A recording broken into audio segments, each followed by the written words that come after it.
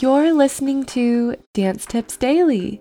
This is the podcast that provides a short and sweet daily routine to help you reach your dance dreams. I'm your host, Danny Albertina, and I read to you, with the author's permission, articles, blogs, and excerpts that equip you to dance forward with perspective, confidence, strategy, and style. As a dancer, choreographer, and educator who's twirled through the highs and lows of this career, I'm passionate about curating information that inspires and improves the quality of dancer life. My mission is to highlight those who make our industry a brighter place by sharing their unique light and fighting for what is kind and right. DTD amplifies the voices of creatives who help you and me become a more well-rounded and grounded artist.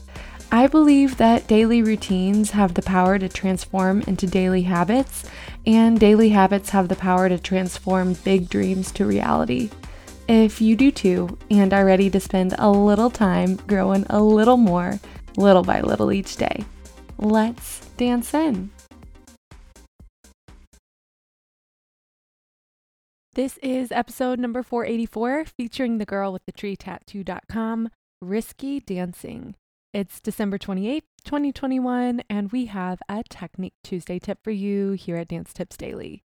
Being a team player and knowing how to work well with others who may have different opinions from you is a technique and a practice that not only is beneficial for us in our dance classes or maybe our dance shows, but as well as a good practice and a good habit to get into for work, for social situations, etc. That being said, let's dance on into Katie Flashner's writing on her blog, thegirlwiththetreetattoo.com, Risky Dancing. It's been 7 months since the first pandemic shutdown in my area. Many sectors of society have reopened with some restrictions.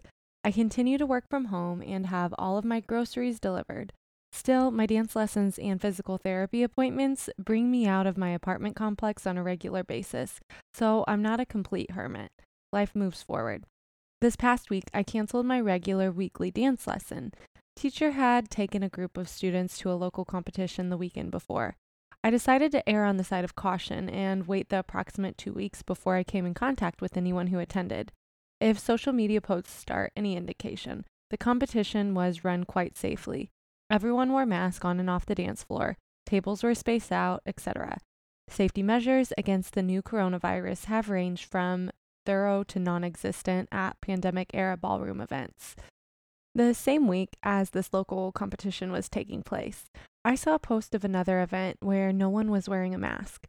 It's no surprise that the ballroom world seems as divided on safety issues like masks and social distancing as the result of the world, or maybe it's just this country. It's difficult enough to take precautions that account for all of the risk factors that can lead to a person becoming infected. Factoring in people who refuse to take precautions makes things even more complicated and frustrating. Imagine taking the time to ensure you'll stay dry in a rainstorm, raincoat, boots, umbrella, etc., and the minute you step outside, a friend runs up to you, soaking wet, and gives you a big hug. So much for staying dry. It's the division that makes me want to stay away from everyone more than the virus.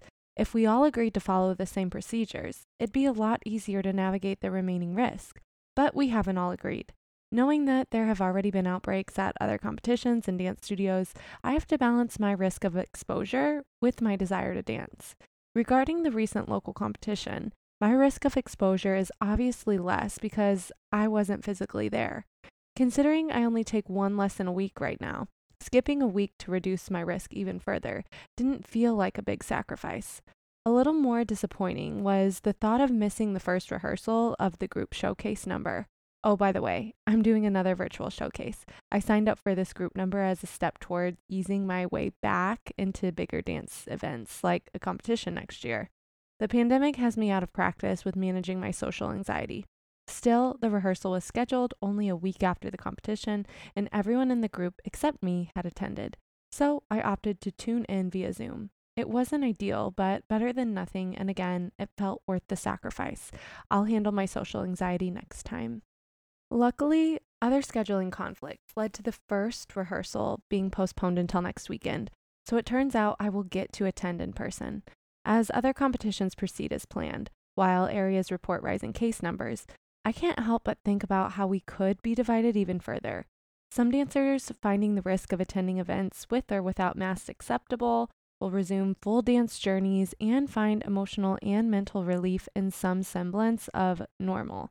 Others who have underlying health conditions or simply don't find the risk of attending events acceptable may find their dance journeys constantly interrupted by 2-week break periods following their teacher's attendance at another event. Of course, one could argue that it's a person's choice if they want to cancel dance lessons until 2 weeks until after their teacher returns from an event, just like it's a person's choice to attend the event. Everyone is comfortable with a different level of risk, and this comfort level plays a major role in determining our behavior. The tug-of-war struggle happening now with this pandemic is your comfort level affects you and the people around you.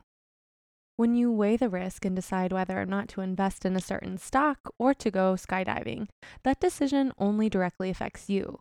However, when it comes to infectious diseases like COVID-19, when you weigh the risk and decide you don't need to wear a mask or keep your distance from others, that decision can directly affect others. It's an extremely complicated situation that we find ourselves in, and people don't like complicated.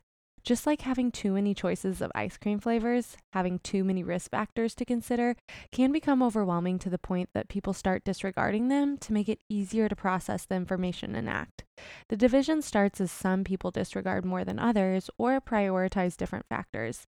The dance competitions are a perfect example. Do you prioritize your physical health by not going to the competition and waiting 2 weeks to take your next dance lesson? Or do you prioritize your mental and emotional health by attending the competition and giving yourself the joy of getting to perform again? Can a balance be found where your physical, mental, and emotional needs are all met? I'm exploring this question as I wait to return to the studio. I believe the answer lies in my integration of dance life and regular life, and in seeking a greater purpose in dance than the next competitive event. I'll admit to feeling some FOMO as I saw the social media post of teacher and his students dancing at last week's competition. I miss being out there. At the same time, one event didn't feel worth the risk to me.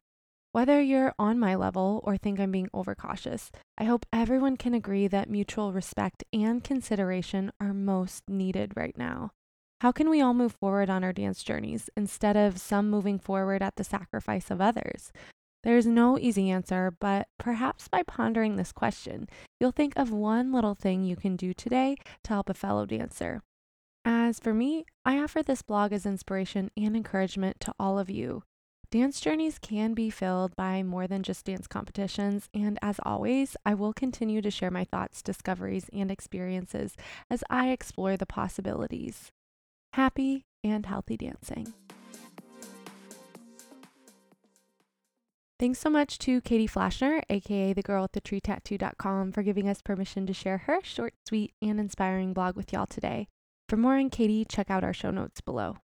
For our Technique Tuesday challenge, today I challenge us to practice and refine the technique of holding mutual respect and consideration, just like Katie mentioned in her blog, towards our dance friends, our dance teachers, and our dance colleagues. Especially here in the USA, the Omicron variant is high on the rise in our season. And just like in October of 2020, when Miss Katie wrote this blog, there's still a wide spectrum of comfortabilities as well as opinions in regards to this whole virus. We don't necessarily have to agree to still hold respect for one another, and we certainly always have a choice for what environments we want to be in, who we want to surround ourselves with, and what information we want to take in. That being said, that is your short and sweet tip for the day. I hope you enjoyed, and as always, happy dancing. Thanks for listening today, and tune back in tomorrow for more short and sweet dance tips. If you're looking for a deeper dive, check out the bonus episodes released the first of every month, where I interview those in our field who keep our industry moving and grooving. If you're looking for a little extra direction with dancing towards your dance dreams, head to our website where you can find your free goals planner or daily challenge tracker. If you like or don't like what you're hearing, Please dance those fingers across your keyboard and give DTD a rating or review so we know how to best serve you. Until tomorrow, happy dancing.